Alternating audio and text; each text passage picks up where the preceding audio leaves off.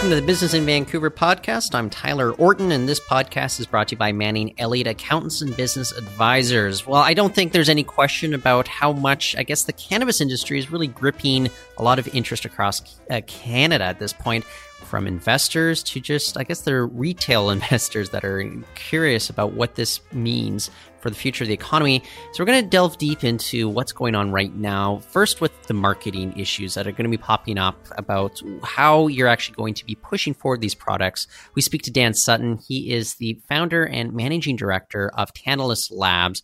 The company has received its license for medical marijuana, and there's definitely interest on the part of pursuing the recreational side of the industry as well. Following up from Dan's conversation, we're going to speak to Deepak Anand. He is a vice president of government relations at Cannabis Compliance Incorporated. We're talking all about the political upheaval that's going on, and I would not necessarily call it upheaval, but we do have some questions about, say, everything from the Senate votes that were just passed recently to how provincial, federal, and municipal relations are going to be going forward with regards to that. So why don't we start with Dan Sutton here? It's a fascinating conversation. Welcome back. You're listening to Business in Vancouver on Roundhouse Radio 98.3. We are the daily business news program from Business in Vancouver newspaper and BIV.com. I'm Tyler Orton. Health Canada has unveiled new restrictions on cannabis packaging. Some very interesting details there that we did not know before. Meanwhile, Ontario is moving forward with its own plans to license lounges for consumption of these products. While BC, it seems as if the government might be dragging its feet just a bit for now. And joining us today to discuss some of the big news circulating around the cannabis industry, it is Dan Sutton. He's the founder and managing director of Tantalus Labs. Dan, great to have you back on your regular segment here. Glad to be here. So these new rules that were just introduced this week, it's mostly geared towards plain packaging, more or less restricting things that you can put and which you cannot put on to these cannabis products. Was it more or less than what you expected from the government? It was substantially more restrictive than I think anybody was anticipating, and especially considering commentary around tobacco and alcohol, using information from the history of those packaging regulations, it seems to be far more restrictive from both. I think the collective reaction from licensed producers and participants in the cannabis industry was really pretty harsh. Let's talk about some of the examples here, because they do say that you can have one additional, piece of, branding on it. Maybe a small sticker of some sorts in addition to the name of the company. What do you make of something like that? So they've put us in an interesting position, because you're saying you can either use a branded, sort of logo style word mark as the representation of the company, that's selling the product, or you can use it to identify the strain, but you can't do both. So they're basically asking us, okay, we can either brand the product and use just text to refer to the company, or you can brand the company and use just text to refer to the product. But moreover, I think the really intimidating part about these packaging restrictions are that probably about 80% of the information on the package needs to be warning labels and data, and only about 20% of that package is going to allow consumers to identify who actually produced the product. So then what is the concern? If it's hard to discern for consumers, what is the concern for the producers when it comes to just the way that they're able to market going forward? So altruistically, I would love an environment where what this implies is essentially it's what's within the package that defines consumer brand quality. If it was that, the actual quality of the cannabis and the quality of the cannabis products then became the core differentiator, that would be awesome for brands that are focused on producing quality products and ensuring that their experiences are really exceptional at every user touch point. But what I think is actually going to happen is that this is going to push the further commodification of cannabis. Ultimately, it'll be far easier for large companies to occupy the best marketing tool of all, which is shelf space. Right. The more diverse their retail touch points, the more likely that consumers are going to be to try their products. And this is very harmful for craft producers, small scale producers, small batch producers like myself that are not necessarily trying to differentiate on production scale, but more so on product quality. So, because the other issue is there are going to be price restrictions as well. So even if you're producing at a smaller scale and you can't differentiate just by marketing, you can't also maybe differentiate by, I guess, the price, if that makes any sort of sense, because maybe for a product that is in high demand but has like low production at that point, I just wonder if it might be a bit of a losing game for a lot of these smaller producers moving forward in Canada. Looking at the regs for micro licenses that were published at the same time, it's certainly going to be very difficult to create a sustainable business with a micro license. And absolutely, those producers that are enjoying economies of scale, I mean, the larger producers in Canada will see substantial cost reductions. I mean, almost exponential cost reductions relative to economies of scale, because all of the infrastructure that you need to be able to produce cannabis, it doesn't change very much in terms of capex, whether you're growing at 100,000 or 500,000 square feet. The reality is that production at scale is going to create huge price compression, and it will be virtually impossible for craft producers to keep up, especially if they can't differentiate on brand. But I think you bring up a good point with regards to shelf space. If it's just maybe 2 or 3 of the big guys, they're just able to fill everything up there. If people will just kind of reach for whatever they see, if they're not really looking that hard at maybe a tiny little sticker that, denotes which company is producing what. I think that there certainly are consumers that differentiate on quality and want to see cannabis that's, of exciting genetics, that's been meticulously cared for, it's been really well finished. And Tantalus Labs certainly wants to meet those discerning consumers where they stand and say, look, we've thought this stuff through and we're here for you guys and girls. But for the most part, the perception, I think, from investment banks, from large LPs, is that anything we put out is going to sell in the first few years at least. And I think that will create a very competitive environment and ultimately a hostile environment to those more quality-oriented producers. I don't know if this is an accurate comparison, so just fill me in if you take any issue with this. But if we go and look at what we see in liquor stores, where, yes, the big guys, they will occupy a lot of shelf space, but you can also look at the craft brewers. They'll have separate, craft brewery sections, very discernible, advertising, or at least marketing within their bottles. Is this, why are we having so much focus on, say, the cannabis industry, but we can move forward with that sort of, I guess, layout with regards to the alcohol industry here in Canada? I think it's a very, very fair question. And we've talked a lot about how regulated cannabis needs to cannibalize the black market to achieve the political objectives of this Liberal government. But there are other social impacts to legalization. In Colorado, for instance, it's a substantial reduction in alcohol consumption because cannabis is ultimately a substitute product for alcohol. It seems as though the more cannabis that is consumed in a legal jurisdiction, the less alcohol there is to be consumed. Now, the reality is that in terms of cost, social cost, economic cost to the healthcare system, alcohol is very burdensome on our society. It's a very expensive sin to enjoy. I'm not coming at anybody who enjoys a drink at the end of their day, but there probably is a social benefit to allowing some of that substitution effect to occur. And in order for that to take effect, we need to allow cannabis to compete in a marketing sense with alcohol products. I mean, some of which almost seem perfectly targeted to children. There's a Hires root beer product called Hard Root Beer that has 7% alcohol, and the can is virtually indiscernible from the non-alcoholic variety that you can buy in pop machines today. I'm going to digress for just a moment, but at my previous newspaper, I remember writing maybe 6-7 years ago about these advertisements for these Alcopop products that are going up near high schools. And it's just kind of, you think, yes, that there is kind of this distinction being made between, one industry versus another here in Canada right now. So I don't know what the answer is. I'll throw this out to you. How do you discern yourself? How does marketing go forward if packaging is going to be such a challenge? Because I also wonder about restrictions that there might be about, say, just print advertisements, billboards, online advertising as well. What's going to be the future of marketing for the industry? Well, Tantalus Labs has always framed the anchor of its marketing strategy in our authentic representation of our true culture. The things that we care about, we believe there is a large subset of cannabis users that care about those things as well. We need to articulate that story, whether it be through our website, whether it be through our social media channels, so that people know that when they're purchasing Tantalus Labs product, they're supporting a sun-grown future, they're supporting sustainable enterprise, they're supporting, in the case of British Columbia, locality and a producer that exists, just outside of Vancouver. And we think that that will really be the best representation of that is in our end product quality. The cannabis that you buy from Tantalus Labs is of excellent genetic quality. It's been meticulously cared for. It's been meticulously finished. And hopefully, quality cannabis, it seems as though historically quality cannabis will always sell. But it is true that telling that story to new audiences is becoming increasingly difficult. It's become increasingly difficult with these new packaging restrictions.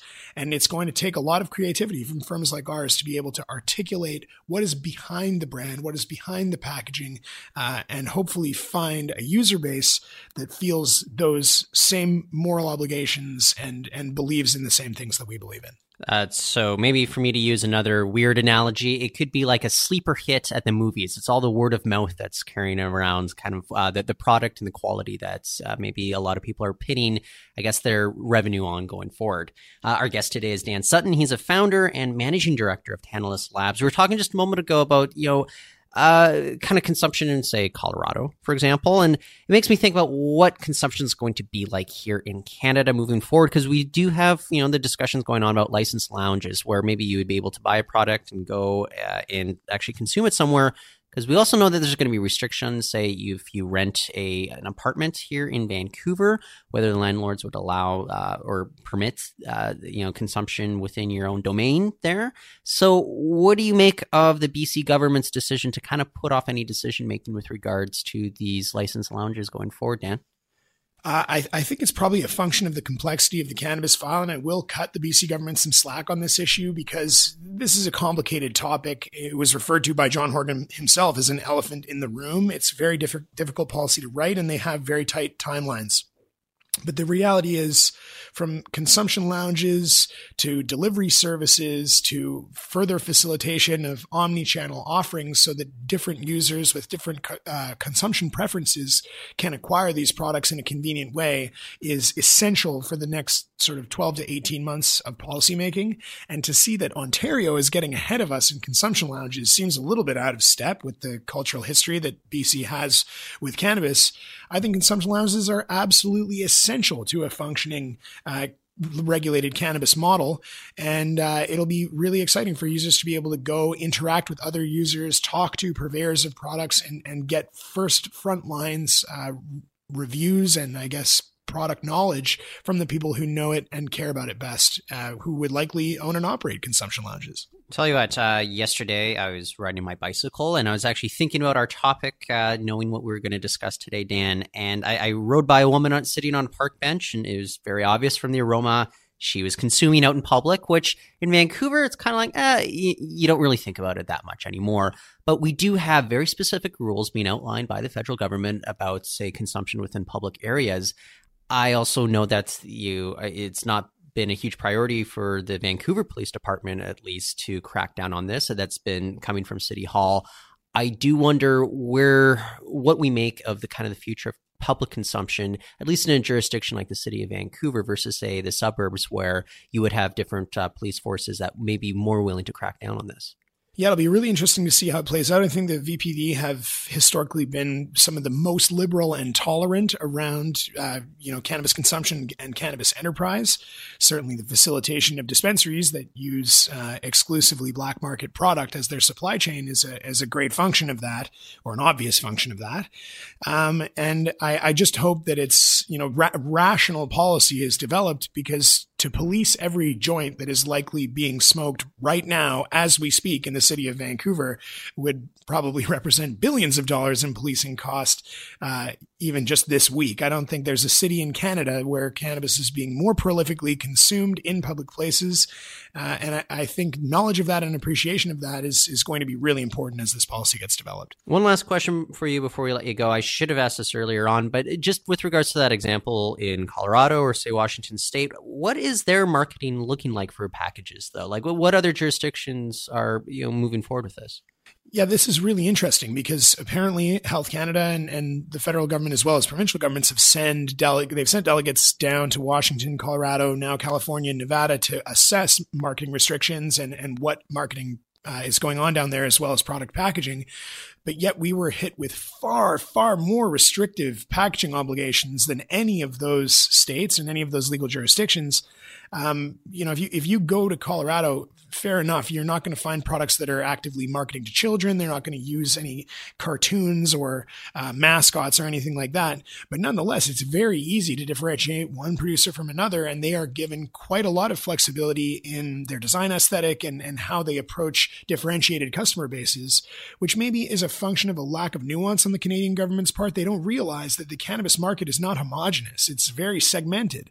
There are people that are looking for low-dose edibles, and that's a very different category than people that are looking for high-potency flower. And so the ability for a brand like Tantalus Labs to tell a story that is unique and not targeted at the large middle, but rather targeted at a small subset of discerning users is actually really critical for a market that thrives to the capacity of being able to cannibalize the black market and achieve those stated political goals. So I was really surprised that in Washington State, for instance, is a variety of different colors and design aesthetics are entirely feasible. They're functional. They're not creating massive social hysteria.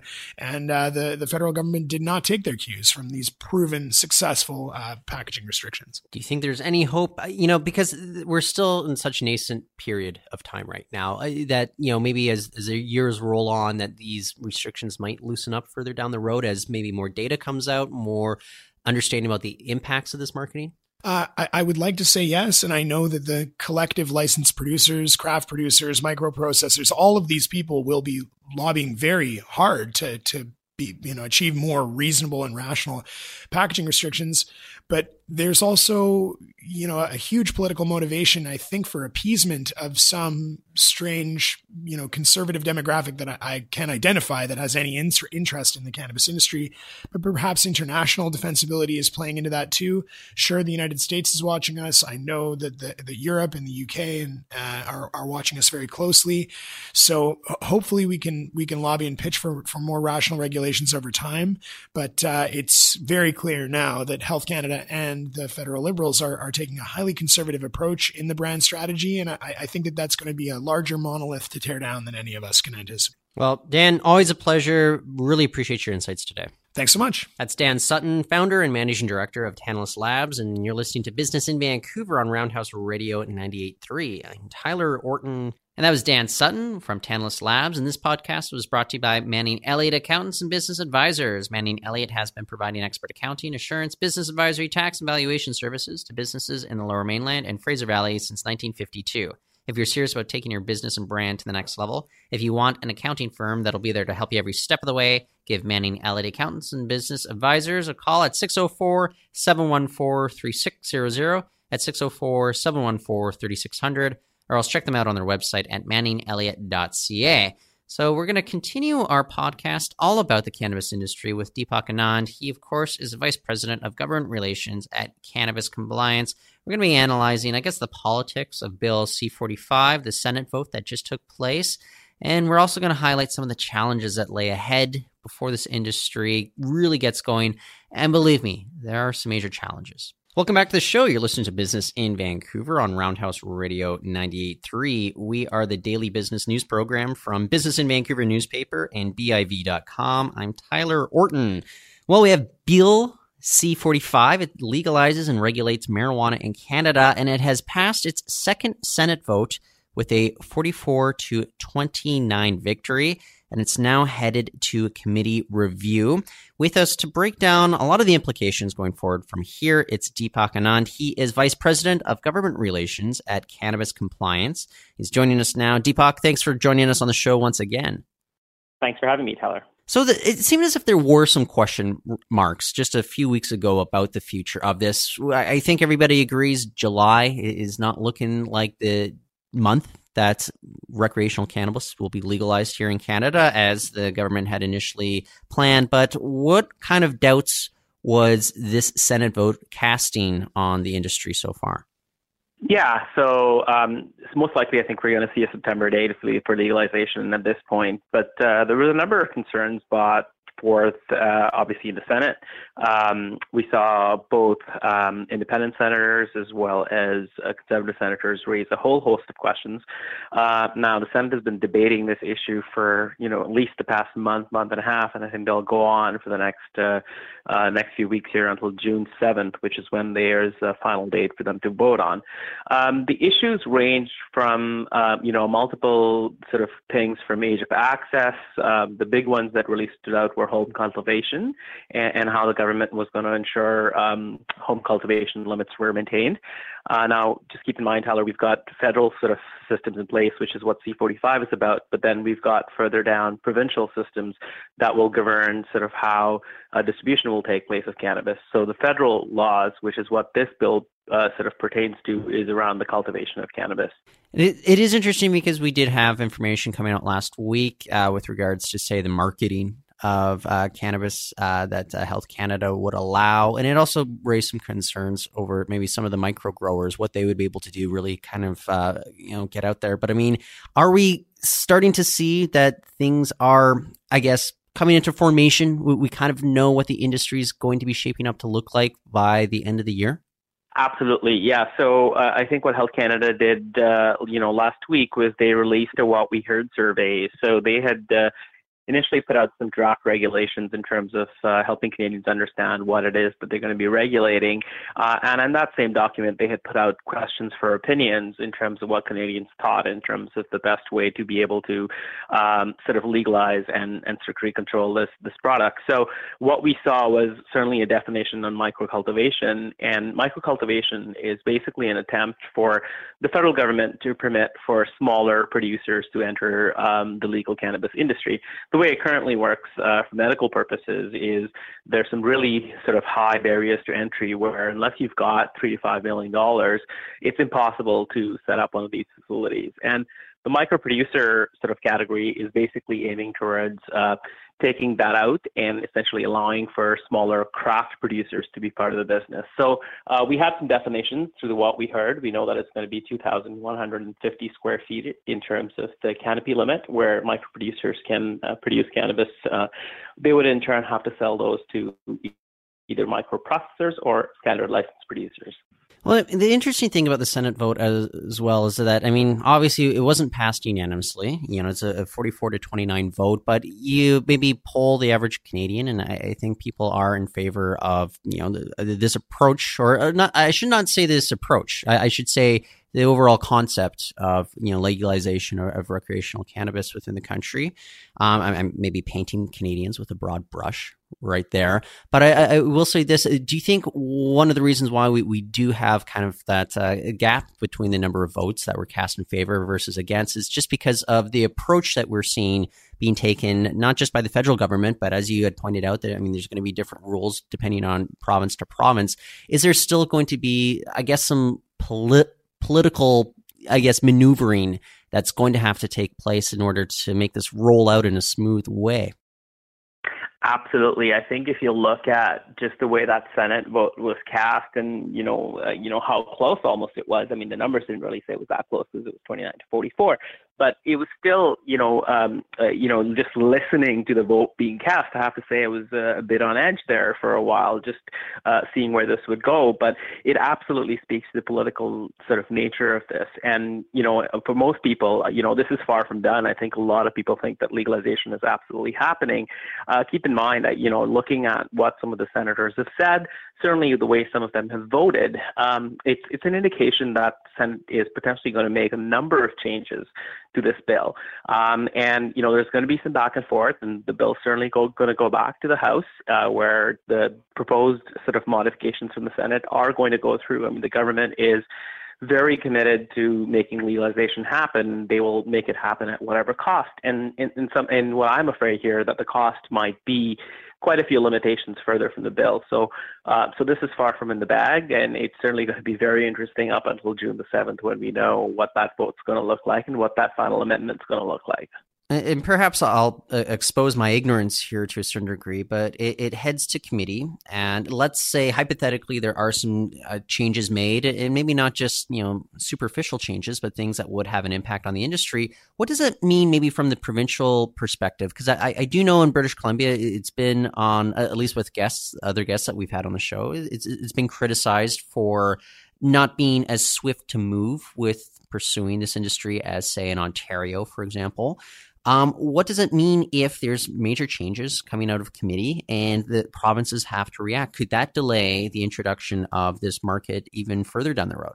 Well, I think some of the changes are going to be more administrative in nature, where I think it'll be easy for some of the provinces to adjust their legislation accordingly. But it is very interesting, Tyler. I mean, we've got provinces developing their legislation before we've got any federal regulation. So it's a bit of a cart before the horse situation here, where, we've got provinces basically saying they're going to go ahead and legalize and sort of regulate something in absence of absolute federal regulations. But I don't think that it's going to delay things. I think there are going to be smaller amendments, and it'll be fairly easy for the provinces to kind of make those amendments. I look at BC, and I think BC said they're going to announce something in the spring. So, I think there's still a bit of time here for them to make amendments. In Ontario, on the other hand, and Quebec, it's certainly a very public system. So I think it's going to be easy for the OCS, which is the Ontario Cannabis retail system there, to be able to make those amendments very, very quickly, given that they're the only ones that are impacted, and they're going to control 100% of not just distribution, but also sale of non-medical cannabis. And I don't want to pick on my home province or anything like that here, but I mean, just from your perspective, your position, and I should reiterate to listeners, we're talking to Deepak Anand. He's Vice President of Government Relations at Cannabis Compliance. But just from your perspective, Deepak, I mean, what provinces are really taking the lead on, pursuing this? Like who, and I know it's still very early on in the game at this point, but I mean, what provinces are doing quite well at ensuring this could be, I guess, as smooth a transition as possible, even though I think a lot of people are expecting some bumps in the road? Yeah, I think if you look at, Manitoba and Saskatchewan, I think they've done, they've come up with a great program. Manitoba in particular, they've decided that MBLL, which is their liquor and gaming sort of commission, is going to oversee the licensing of this, but they're really going to let the private industry dictate what happens both on the retail and the online retail side, which is interesting. And I think that's a great model to follow. The models in Ontario and in BC and Alberta aren't particularly as bad, because it's a mixed model, particularly in BC, where they've decided, there's certainly a lot of dispensaries that are currently considered illegal, but I think this is a great opportunity for those dispensaries to basically transition themselves into the non-medical retail, as the BC government calls it. But I see those models all, everything west of sort of Ontario and Quebec being, quite interesting, and I think they'll be the ones that will be successful come legalization. The online one is a very critical one to pay attention to, because currently there's a lot of purchases being done online. It's certainly online for medical to the licensed producer regime, but there's also a very large online e-commerce illegal distribution currently that's happening. So that will be one to pay attention to in terms of the different provincial models and as they arise. Yeah, I do know that it rankled a few people here in British Columbia, just knowing that the BC Liquor Distribution Branch would have to be in charge, I guess, in charge of a lot of the logistics behind this. And that actually, so you have these former, or current medical producers that would be mailing out directly right now. But if you go into the recreational industry, they would have to kind of send it to a middleman, essentially. And that is kind of frustrating for some of the industry. No, absolutely, and especially for the BC LDV that's really had no history in e-commerce, logistics, and delivery. I mean, I saw that they put out an RFP for online distribution, and I think that essentially, I think they may get into the online distribution of liquor, but it's very heavily sort of catered towards cannabis, and I think it's going to be quite a steep learning curve for the LDV, very much unlike Ontario, where we've seen the LCBO, which is the regulator that oversees liquor distribution and now cannabis distribution in Ontario, Ontario. They come from a sophisticated approach. They've been doing e-commerce distribution for some time, but I think it's going to be an interesting one for the LDB to grapple with online distribution in addition to all the other different things that they're going to have to grapple with, which is supply agreements, making sure, shelves are stocked, making sure they're carrying the right product, making sure they're negotiating with licensed producers. So there's a fair deal of work to be done there for the LDB.